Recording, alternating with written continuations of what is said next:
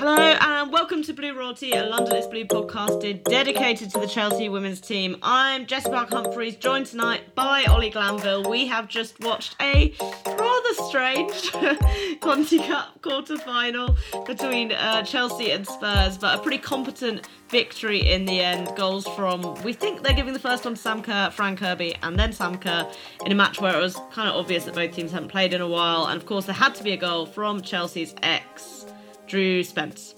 Sorry, Beth England. Ollie, what did you make of the game? It was absolutely surreal, to be honest. But I think in the end, it was quite a professional job. Well done. We're through. Yeah, I think professional is definitely the word.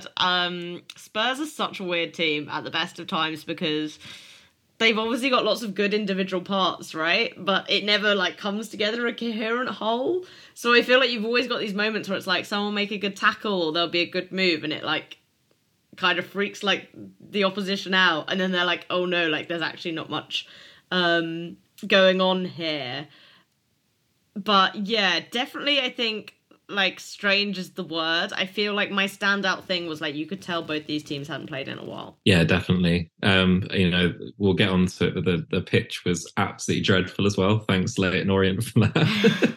I don't think there's any complaints about undersoil heating there. It's more the potholes in the pitch, but yeah. Not exactly conducive to great football. Yeah, definitely. But yeah, we are talking about the match against Tottenham that took place on, tonight for us, probably yesterday for anyone listening, on Wednesday the 25th of January in the Continental Cup at Brisbane Road, Leyton Orient's ground, which Spurs moved to at the start of the season. 3-1 win to Chelsea.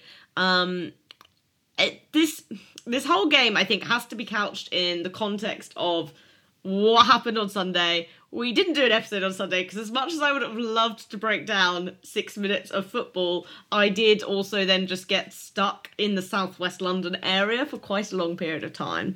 But Ollie, this was a very similar lineup to the one that we briefly saw on Sunday. So just talk us through what you thought of the lineup. Yeah, it's interesting. We were both looking forward to Jelena Jankovic, obviously in that 10 role. We were looking forward to see where sort of the pockets of space she was going to pop up in and where she was going to fit in our patterns of play. And that was sort of what we were most looking forward to. Obviously, Ev came in on the right as well. And on the whole, she performed very well. But yeah, Zashira Milicevic started in goal, Kadisha Buchanan, Millie Bright and Jess Carter at left back, who was good. Erin Cuthbert, who pretty much ran the show. Sophie Ingle, who did her job well. Lauren, who we were saying at times looked sort of bored, but when she wants to, she can just turn it on and become, the player that we know she can become. And Guro, she had a sort of quiet game, but in her own way was still very creative. And Sam is her own special player up front, can score absolute worldies and then get sort of confused as well. It's an interesting one. If I had to show an alien a game that summed up Sam Kerr, it might actually be this one to a certain extent. And for Spurs, there's definitely some familiar faces. They had Korpela in goal, Amy Turner, Molly Bartrip, Shalina Zadorsky, and Keris Harrop in defence. Celine Bizet playing some kind of bizarre right wing role / wing back role. Don't know what's going on there really, but Drew Spence, aforementioned, Evelina Sumanen, and then Mana Iwabuchi, Beth England, and Rosella Ayan. So yeah, three ex-Chelsea players floating around there, some more recent than others. Looking at the Chelsea team quickly, there are two, I think, changes that were actually made for that Liverpool game, but I want to touch on because I thought it was interesting they were stuck with, and that is Musovic for AKB. Okay, it's not a change. Obviously, Musovic played against Arsenal, but I thought it was interesting that Emma, stuck with her. I think deserved, but I don't know what you kind of make of that situation. I feel like every time I'm like, oh, there's a changing of the tides at Chelsea, it's actually it just reverts back to AKB. But is this actually a changing of the tides at Chelsea? It's really tough to call, isn't it? We know the situation with Jusira and her contract as well. And about the fact that every time she comes on or plays, it's like a kind of dress rehearsal for her becoming the number one. And obviously she is actually number one in terms of the shirt number. That's true. That's like her growing into it. But then AKB is AKB, you know, you never discount her. But Shashira is getting a run of games now. And it'll be really interesting to see. I do wonder if she would have started today had it gone through to 90 minutes, if that makes sense, if that was like a conscious decision on Emma's part as well. But yeah, I mean, she didn't have a lot to do today, but what she had to do, she did well, in terms of sweeping up on a really bad pitch and spotting, you know, patterns to start, and her distribution out from the back was good.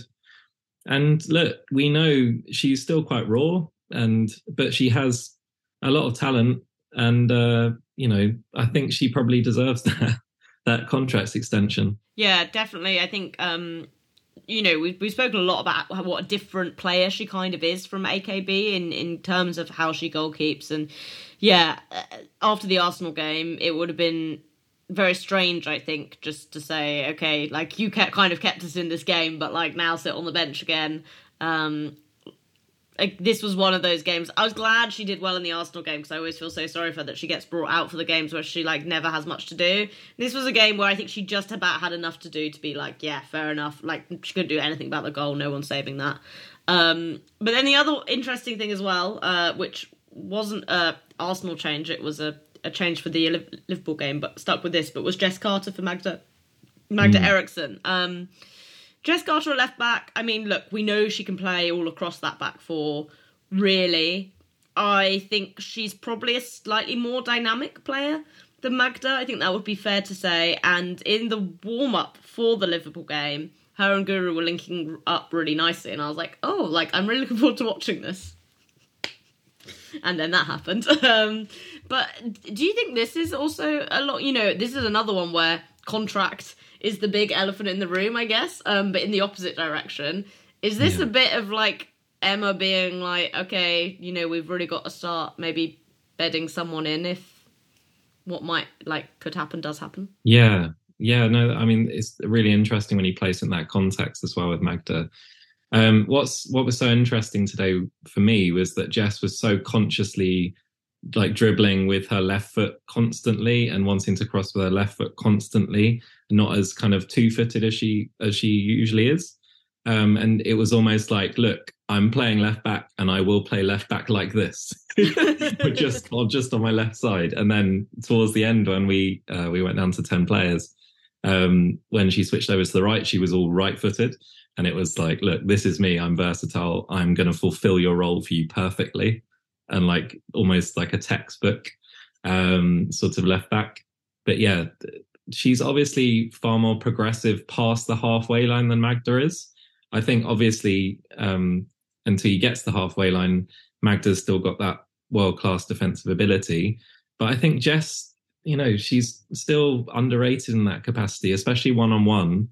And her pace, her recovery pace is something that obviously Magda lacks. So, you know, I thought she put in a really good shift today, definitely. Yeah, and it was interesting, I thought, the way Spurs targeted that gap between Millie and Jess on the left with Beth England, looking at her running into that channel. I don't know whether they thought that was because Magda was going to play, and maybe they saw it as like a slower area.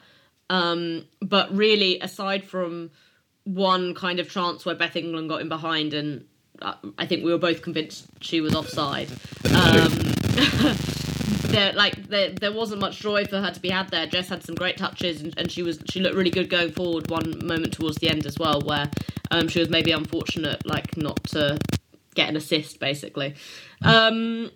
Quick look at some of the stats. I mean, this was a pretty dominant Chelsea performance. Spurs had 6 shots to Chelsea's 13, 8 on target for Chelsea, 3 for Spurs. 61% possession with 84% pass accuracy to Spurs, 39% with 72% accuracy. 12 Spurs fouls to 11 Chelsea fouls. I mean, we're going to come into this in a minute, but yeah, this whole pitch didn't make for a particularly, like, nice game. 6 offsides for Chelsea, 0 for Spurs. I don't know what any of the lines people were doing in this match. That there was some very strange decisions there. And Chelsea 6 corners to Spurs' 2. So all in all, Ollie, I think when we look at the stats, this is just a game, routine, professional. I think they're words we're just going to keep coming back to, right, when we talk about this. Definitely. I mean, yeah, obviously we had the horror show of the pitch in the last not game that happened. But yeah, today was playable just. And there were moments of real magic. When we decided to play fast and through in the middle, there were some really impressive interchanges and some goals that would be goals of the month contenders. Really, I'm thinking of sort of Lauren James, where she snatched at a shot, and then I think Gura in the second half as well. But there were some wonderful bits of interplay, but they were completely ill-fitting in terms of like the pitch and the way the game sort of felt like it was meant to go, if that makes sense. A lot of the goals, apart from the first one, which was Sam's, that was perfectly what I expected on a pitch like that. It's just sheer willpower from Erin to get it to cross the line there. Yeah. But yeah, the interplay at times was really beautiful to watch, and maybe that's sort of what we'll see over the course of the season when we play on better pitches. Yeah, fingers crossed. I definitely think there was a real positive bent to everything after the first half hour, I'm going to say. But we are going to take a quick ad break. Thanks to our sponsors for supporting the show. Quick bit of admin before we get some more into the game. There is lots of cool merch. Mine arrived. I am drinking. I mean, this doesn't make... Ollie is the only person who's getting advertised to, because I'm drinking from my London is Blue mug. Decaffeinated tea. It is 10 p.m. I'm not an animal. But yeah, there's cool t-shirts. The hoodies are really nice and soft. I recommend it all, basically. And also, we are on 96 5-star reviews on Spotify. So 4 of you listening who have not reviewed, you can be the people to get it to 100. Let's go before we finally actually get round to play Liverpool on Sunday. We'll do it to manifest a non-frozen pitch. I don't know how that works, but I believe in you guys. Frozen pitch is where I wanted to start this half, actually, because I think today we saw something that's kind of not really been talked about much in this frozen pitch debacle, because there's been lots of conversation about undersoil heating and fans turning up and all of that kind of very important stuff. But there's also a problem, right, Ollie, when you have professional athletes preparing for a game in terms of the week, their warm-up, going through the motions, playing 6 minutes of it, and then it doesn't happen. And I feel like we kind of saw that for Chelsea tonight, right? Definitely, and we've got to remember as well that when we were training for that frozen pitch, we were training inside as well on sort of 5G pitches as well, 4G pitches. So that sort of heralded what may have happened before it happened during the week. But yeah, it was clear that there was a lot of rust to kind of kick off, especially as you were saying, the first sort of half an hour.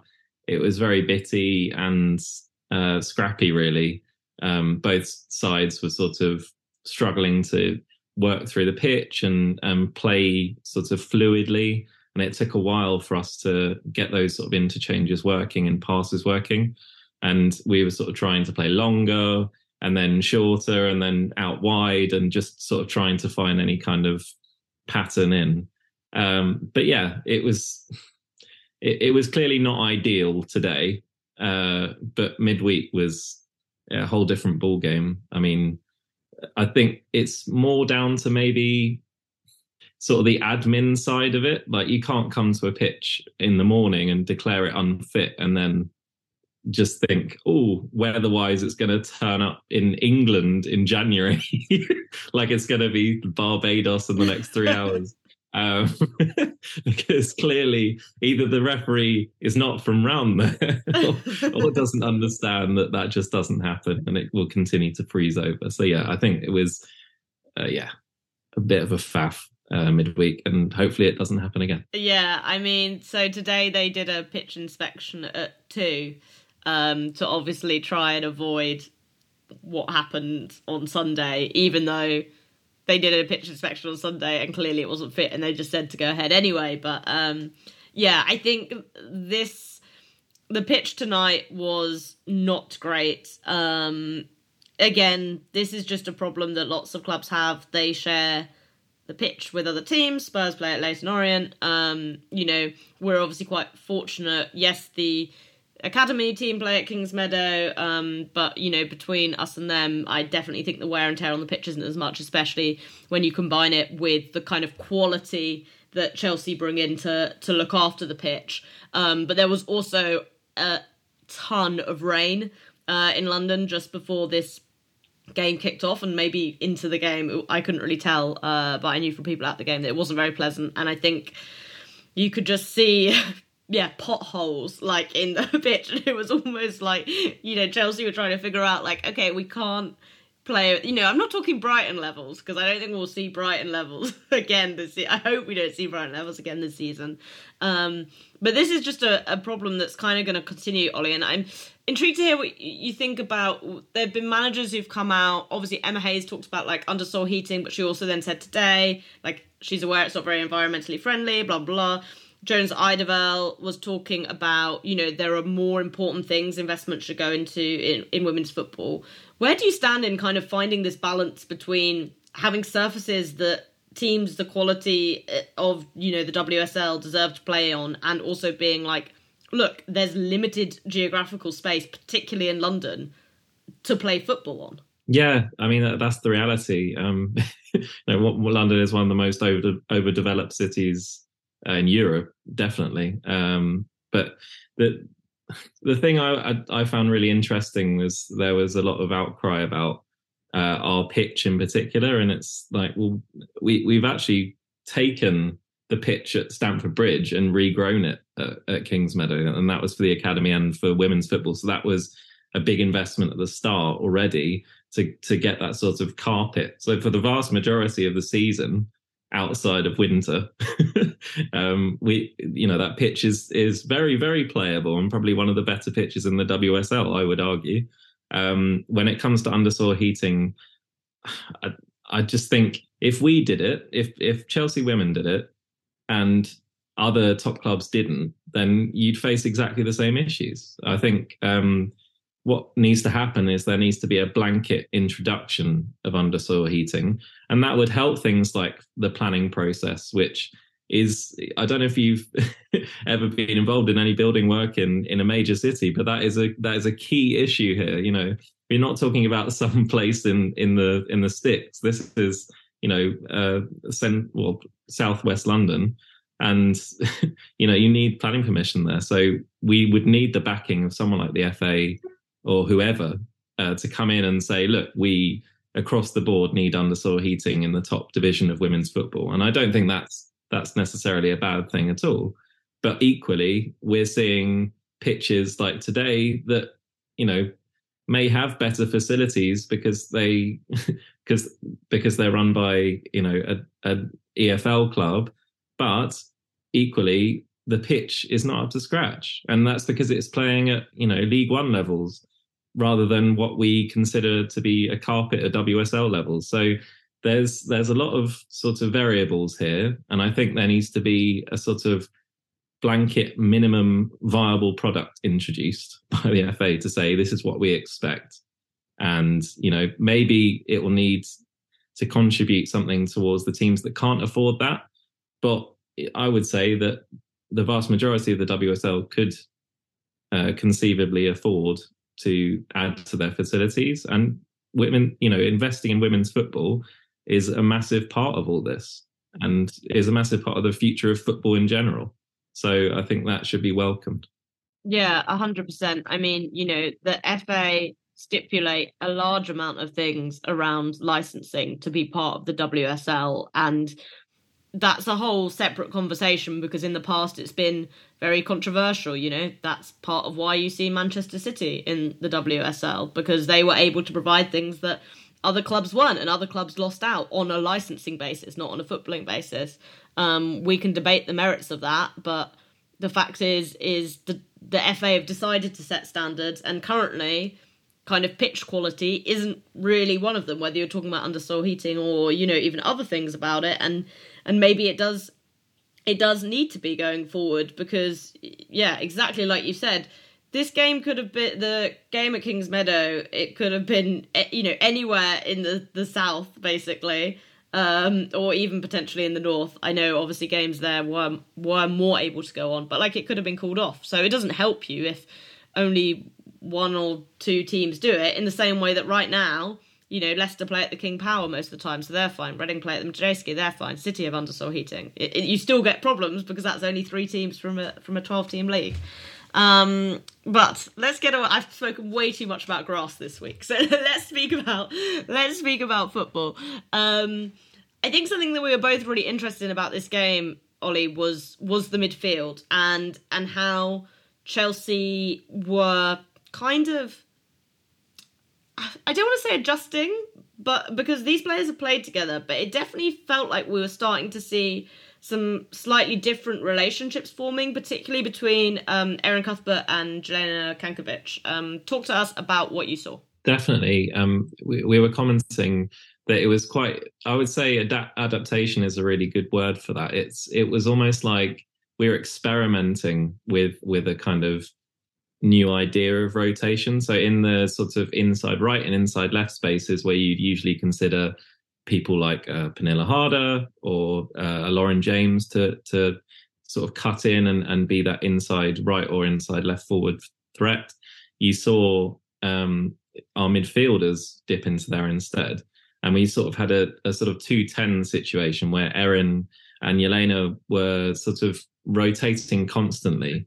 And Erin, I mean, she basically had a twin on the pitch at times. She looked like she was owning our defensive third and counter-pressing at the same time up front, which was, Erin is Erin and she's brilliant. But it was really interesting to see how wide Erin was popping up.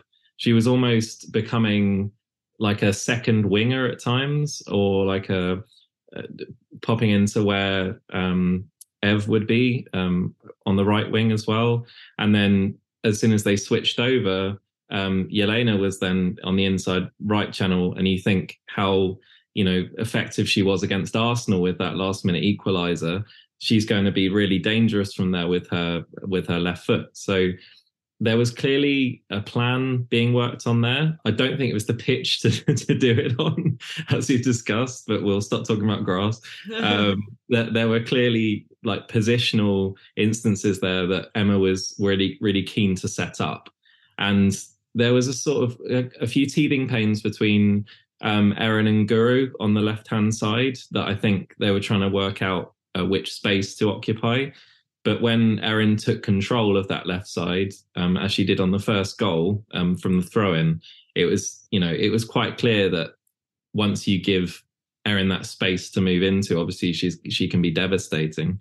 And on the other side, you had Lauren and Jelena with Ev pushing on as well, becoming that threat, which was useful. And I think, we saw glimpses of maybe a more expansive use of that midfield, maybe not tethering Erin so much to Sophie as we saw for the most part of the season so far, where she's had to sort of cover and be that kind of yo-yo off Sophie, being that kind of prowling menace that we know she can be. And obviously Erin is that anyway.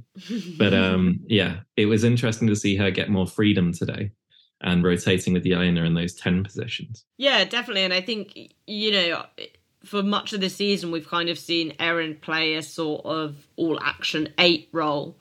And this definitely was seeing her get more advanced. I mean, for the first goal, it is like the perfect example of how Emma obviously wanted them to use those half spaces, in this case, the left half space, with Guru. Although I will say, I don't know why Spurs give Erin Cuthbert any time on the ball anymore. Like, the whole lead up to this game was just like the Chelsea Twitter admin posting like ridiculous Erin Cuthbert bangers. I was like, it's inevitable. She just scores bangers against Spurs, because just for some reason they always give her so much room. And to be fair, this time she was in the penalty area, and maybe they were like, it's fine, Erin Cuthbert only scores when she's outside the area against us.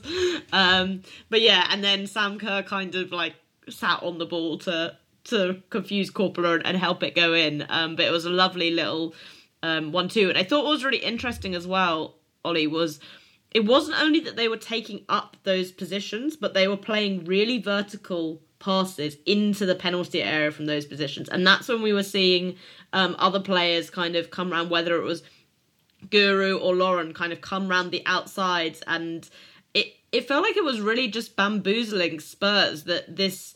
And it is true, you know, I've seen actually Tim Stillman talk about it before, and it is like kind of a classic Emma Hayes goal that, you know, normally Chelsea kind of like to drive to the edge of the penalty area, play it out wide, drive to the byline, and then get the ball in. And it felt like this was like a totally different kind of verticality that we don't normally see from Chelsea. Yeah, and as you say, I think that really caught Spurs out. It was like, hold on, you're not supposed to do this. You don't drive into the box like this. You don't have Pernilla Harder on the left-hand side. What's going on?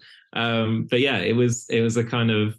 It did feel very Erin to sort of take that burden of responsibility on and say, look, Guru, I'm going to give it to you out wide, make this space for me, and I will drive into the box and just by sheer willpower, just force it in kind of thing. But yeah, it was really interesting to see that we were employing Guru and Lauren almost as wide forwards almost. And they were playing more back to goal at times as well, which I found really interesting as well.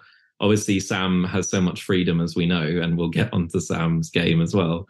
But that kind of interplay out wide and with the marauding fullbacks, because at times Ev was our furthest player forward, which was quite interesting. But that kind of positional rotation out wide was really fascinating to watch. And maybe that's the sort of plan B against more low block teams, even though Spurs weren't doing that much today. But maybe that's the kind of plan B of when you're up against a really stout defensive force, you bring your midfielders really wide and further up, and then play those wingers as kind of extra forwards as well around Sam, so she's not so isolated. And I think, you know, that's what sort of caused the havoc for the first goal. And again, what I would like to touch on is that it's another really clever, quick set piece. You know, that throw-in was a quick throw-in, and it caught, I think, Ayan on the hop, who was trying to cover Guru, and then that created the space. And the same thing happened on Sam's goal. So again, it's so interesting that we seem to train for those real sort of niche moments of, you know, little 1%, 2% in our favour. And we've done that 3 times now this season. And if we continue to do that, then it will pay off in really big moments. Yeah, actually that just made me think of a really funny moment was Sophie got injured in the first half, and the ref called for a free kick, and Jess played it before Sophie had even got out, and she was playing like back. But you could tell Sophie was a bit like, what the fuck? Like, I've hurt my foot. Like, can you give me time to like get up because I'm actually hurt? And I guess when it was that thing of just being like, no, we go. Like, if it's a dead ball, we go and we don't let them set. Yeah, I think also it was a bit like telling about the way Spurs had set up their midfield, because Evelina Summanen and Drew Spence, you think are quite like a heavy midfield. And I think in terms of, you know, kind of the argy-bargy, like Erin Cuthbert was living her best life for that.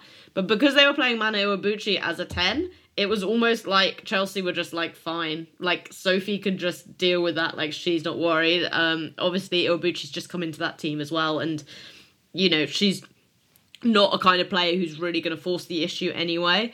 I think it's the kind of thing where you've got to find that balance, right, between the kind of midfields you're playing up against. But this Spurs one was actually a really perfect one to try it out against. I just want to touch on Eve as well, because I thought it was really interesting, as you said, like, she basically had that whole right flank to herself because Lauren James was tucking in so much, and she had that amazing shot in the 8th minute. I thought she really deserved to score because she just hit it so sweetly. What do you make of her, like, kind of position within this Chelsea squad right now? Because I feel like every time we see her, she gives, like, good without being great performances. And I can't quite figure out where she is, you know, within the standing of the squad. Yeah, I think, well, it's sort of like 6, 7 out of 10 most games she plays. I think, you touched on it before, but it was really interesting that she came in for Neve as well, for this game in particular. What sort of struck me is she really took advantage of that space down the right, but then the decision making, like right in the final third, let her down at times, and that's something that when you watch her for France or in France, she was like really great with. So maybe it's a kind of still getting used to that sort of who's the best person to pass to, because obviously there's this like immense amount of talent in the forward line. She's sort of trying to work out which is her best sort of furrow to plow in terms of like who can I link up with best here. And obviously in this game she had Lauren to work off, and that created loads of space for her, and she did have the set piece deliveries, but for some reason for a lot of the time, which is unlike her this season, they weren't very great today. But she did take advantage of the space in behind, and there are a couple of really nice moments of her on the dribble as well, which is something she's not really shown as much as I expected her to this season. And maybe she can then take the kind of confidence of beating 2 or 3 players at a time like she did today, which I thought was really interesting. She didn't take the safe option a lot of the time, which was nice. She did some nice progressive passes. Even when faced with 2 or 3 defenders, she was like, no, I'm going to take them and I'm going to do this. I want her to take that confidence on with the dribble, because I think that's why Neve is starting. And I think that's why Emma places so much onus on Neve, because she's just got that attacking dribble down and that progressive play, because obviously she started as a winger and is essentially still a winger when she plays for Chelsea. So that's what Eve has to aspire to almost. She has to be as progressive, if not on the dribble, then through her passing. Yeah, and I think as well it just shows, because that right hand side is so essential for Chelsea, especially when, whether it's Magda or Jess, it's effectively a centre back playing as your left back. You know, it is about kind of dropping to a 3 in possession. You're not necessarily pushing everyone forward, so there's a lot of pressure on whoever is on that right back to get forward, to push up the pitch, to make the most of the space as well. And you know, I think it's interesting, especially when you've got Lauren in front of you, because she's so willing to track back if you want to make the runs. I mean, today against Spurs, because they're kind of toothless, we saw Lauren just tucking in and like letting Eve deal with it. But, you know, we've seen her in other games that if the right back wants to go forward, Lauren will drop back, and we know how good she is on the ball, both, you know, kind of physically in terms of winning the ball back, but also on holding onto it in tight spaces. So it works really well. And I think that's the key. That's what we're still waiting to see. And to be honest, I think we're still waiting for it from Neve as well. So like, that's why I can't really pick between the two, because I think Neve's in the same kind of boat where it's like, it's a lot of 6 or 7s out of 10. I'm going to take the Arsenal game out of that because she struggled for that one. But, you know, other than that, I think it's like broadly fine. And we're just waiting to see maybe which one of them, or ideally both of them, can really take that role to the next level. But we'll take another quick ad break. When we come back, I want to talk about Sam Kerr because she just made me laugh so much tonight. I've written Sam a chaotic best as part of this script, just because it was one of those games where if we'd lost it, or I'd been so frustrated with her. But I also want to use this as an opportunity to talk about how she links up with different players, because something that I thought was really interesting is it felt to me like it was no coincidence that when Fran Kirby came on, it felt like Sam relaxed. And I think what we saw kind of in the first 60 minutes of the game was a player who maybe felt like there was a lot of burden on her still to get things done, to like really put the work in. And then when Fran comes on, it just feels like Sam's a bit like, oh, she's here now, like that's good. And that's like not to diss like the other attacking players, because obviously they're all fantastic attacking players, but I don't know if you just get the sense of that their relationship is so strong together. They, like, Sam just believes that, you know, when Fran's on the pitch, like, she's gonna give her, it's not just one opportunity she's gonna get, it's 2 or 3. And we saw that in the last half hour, because she still missed a couple before she got her actual goal, if we're not giving her the first one, potentially. Definitely. I think what people who may not have been to Kingsmead or live may not know about Fran is she's very vocal. So she will shout at you if something's going wrong, or if the intensity is too low or whatever. People associate that a lot with Erin, and obviously that she is the main proprietor of that. But Fran is very similar in that way. She will shout at you. She will force things to happen. And I think when she came on, as you say, it's almost like the sort of handbrake went off for Sam. And there were a few chaotic moments. And I think the amount of back heels she tried in the last 45 minutes was like a sight to behold at times. And that's great. Like, we do want her to try those sorts of things, because when they come off, they're magical. And there were moments of magic in this game, and her finishing for her goal, or her second goal, was beautiful. But what I would say is, that kind of link up with Fran is telepathic. So we already know, and she already knows, that she will get those chances. And so when she drifts off the left-hand side, she knows she will be played in. And she doesn't have to worry about holding her run like she would with, say, a Yelena or another player that she doesn't link up with very often. So maybe that's what sort of caused the tension in the first half, that she didn't have a Fran behind her, or Pernilla, or maybe Erin being so far forward for her game.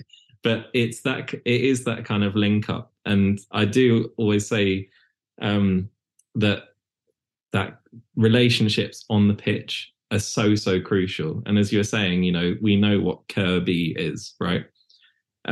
We know that it took us all the way to the Champions League final, and hopefully it does again. But the reality is that we do need to find these relationships again now, because Fran can't play every single minute this season.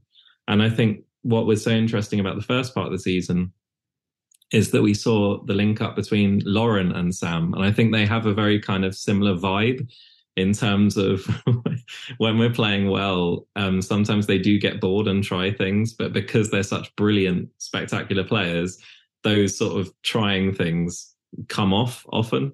And that's something that we can really use to our advantage as well. But it was very noticeable that when Fran came on, the intensity lifted, and Sam made herself more available almost in terms of being that kind of finisher, rather than trying to be involved and build up all the time, which we know she can do as well.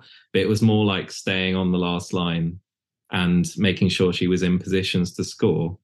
And maybe not as chaotic as it was before Fran came on. Yeah, I mean, it's an interesting one, because I think there's obviously an element of game state here. Fran comes on, there's half an hour to go, spaces are opening up because players are getting tired. Spurs are ostensibly, although they didn't look like they were trying very hard, but ostensibly looking for an equaliser, I guess. And I think, we saw Fran really exploit those spaces. But not only that, I just think she's such an exquisite finisher, and the goal she scored was just the perfect example of that. And I think, no matter how many quality players Chelsea bring in, there is still no finisher that I love watching as much as Fran. I was astounded by her chance at the end, that she didn't just hit it first time, because I'm so used to just seeing her just put those in the back of the net, because she's normally so good. But she took the touch and it didn't quite work out for her. But I just feel like that also, it lifts a lot from other players, because you just think, we're talking about Sam getting chances, but you just think, oh, if Fran gets a chance, around the kind of anywhere in the penalty area recently, you back her to put it in the back of her net. I mean, her scoring figures this season, like for minutes played, have really gone under the radar. I think she's on 5 goals in WSL, one of which is a penalty, but it's really not bad given how many minutes she's played. And I think it is really interesting. I guess maybe that's one of the things that I really hope we can build up on in February, I guess. Like, we've got a bit of a weird month coming up, I think, in terms of fixtures and there's a big international break, so you don't really get a chance to get into the rhythm of things. But, you know, March is, like, going to be crazy. And I think to be able to use these kind of 3 games we'll have now before the international break to really think about those relationships between Sam and other attacking players. Because what I really have enjoyed is what we've shown in the 2 games we've played since the start of the new year is that Fran doesn't need to start them for the team to get it done. And if you can add her as the sprinkling on top, that's, like, fantastic, you know. And I know against Arsenal, it didn't necessarily feel like she made as much of an impact, potentially, as Kankovic or as Perisic, but I guarantee you that the Arsenal players were, like, freaking out that Fran Kirby was on the pitch, and that will have made a difference, because it's just, like, a ridiculous quality of player to be able to bring on, and I think it lifts the team. And like you say, like, it's her standards, like, she has the most incredibly high standards, and you just wouldn't necessarily think it in some ways, because she's, like, small, basically, and she seems quiet. But yeah, like, high standards for herself, high standards for the team, and I think she really lifts everyone. And I thought, yeah, I know we kind of started talking about this about Sam, but we're talking about Fran, but I just think Sam's performance was a perfect example of, like, what having Fran on the pitch does. It's like, it lifts and relaxes people. And I think that's a really special thing to have. But in the meantime, Sam, keep up with the back heels. Like, I love it. It's just so funny. It just is really, really funny. Also, just classic as well. Like, straight off the back. Okay, not straight off the back. Like, 10 days off the back of scoring this, like, ridiculous, like, equalising goal at the Emirates against Arsenal. And there she is, like, no idea where the goal is. Like, for the first 70 minutes of the match. Unless she sat on the football. So... but yeah, there we go. That's our ridiculous striker who scores lots of goals. Right, let's wrap up this match chat so we can head off to bed, because we've recorded this straight away, so you can hear it nice and early. Player of the match, Ollie, who are you going for? I think it has to be Erin Cuthbert. That's who I was going to say. Yeah. That's a good answer. I think it has to be Erin. Just sheer force of personality. It's very similar to Fran, that when she's on the field, you just feel at ease. You just feel like she will win you the ball. She will create chances. She will not back down from any challenge, even if it's her best mate, Drew Spence. You know, she's just flying on anyone. And she will come out with the ball, and usually unscathed, thankfully. So it's wonderful to watch. She is still, in my opinion, underrated somehow in the world of football. And for some reason, long may that continue, because she's ours and she's brilliant. But yeah, I just think I just love watching Erin Cuthbert play football. Yeah, I mean, I will co-sign all of that. I thought she was really stand out today, and she made a game that I think could have been harder than it was. Like, she made it look very easy because of the amount of ground she covered in midfield, because she didn't give Spurs any time on the ball. She didn't give them the opportunity to even think about going forward. And I think that's the kind of player who can go, like, under the radar. I know, like, we do talk about Erin Cuthbert a lot and she gets a lot of praise, but it's that player who makes things easier for everyone else because of the work they're putting in. And, you know, like we've kind of said, Spurs have good players. In fact, I looked at this lineup and I was like, oh, this lineup's, like, fine. They're not very good at using them well, but, you know, like, they're players who... We saw it with Drew Spence's goal, right? They only need one moment of quality. That's what the level they've been able to buy to. And I think, you know, the way Erin performed meant that, you know, that one moment of quality didn't come until the 94th minute, and it didn't matter because we'd already scored 3 goals. So that was good to see. All right, coming up. Chelsea are going to try and play Liverpool again at Kings Meadow on Sunday, 1 o'clock in the FA Cup. Not entirely clear on whether that's going to be on TV, or whether Chelsea are going to show it, or what's going to happen with that. But we shall see. Then we are back to Brisbane Road the Sunday after, Sunday the 5th of February. That's lunchtime kickoff. Let's hope the pitch is looking a bit better by then. Then it looks like we're not playing until March, but that is not true. We will have the Conti Cup semi-final on either the 8th or 9th of February. The draw for that is tomorrow. That is probably your today on TalkSport in the UK, I believe, and I don't know why you'd want to listen to a draw on TalkSport. I mean, I might, but it will just be on Twitter once they've figured out who we're playing. There is also the excitement on the 10th of February of the Champions League draw, so that's one to keep an eye out for too. Ollie, thank you so much for joining me today. I really, really appreciate it. Anytime. Perfect. Lovely. All right, Chelsea fans, we'll be back soon, but until then, you know what to do. Keep the blue flag flying high.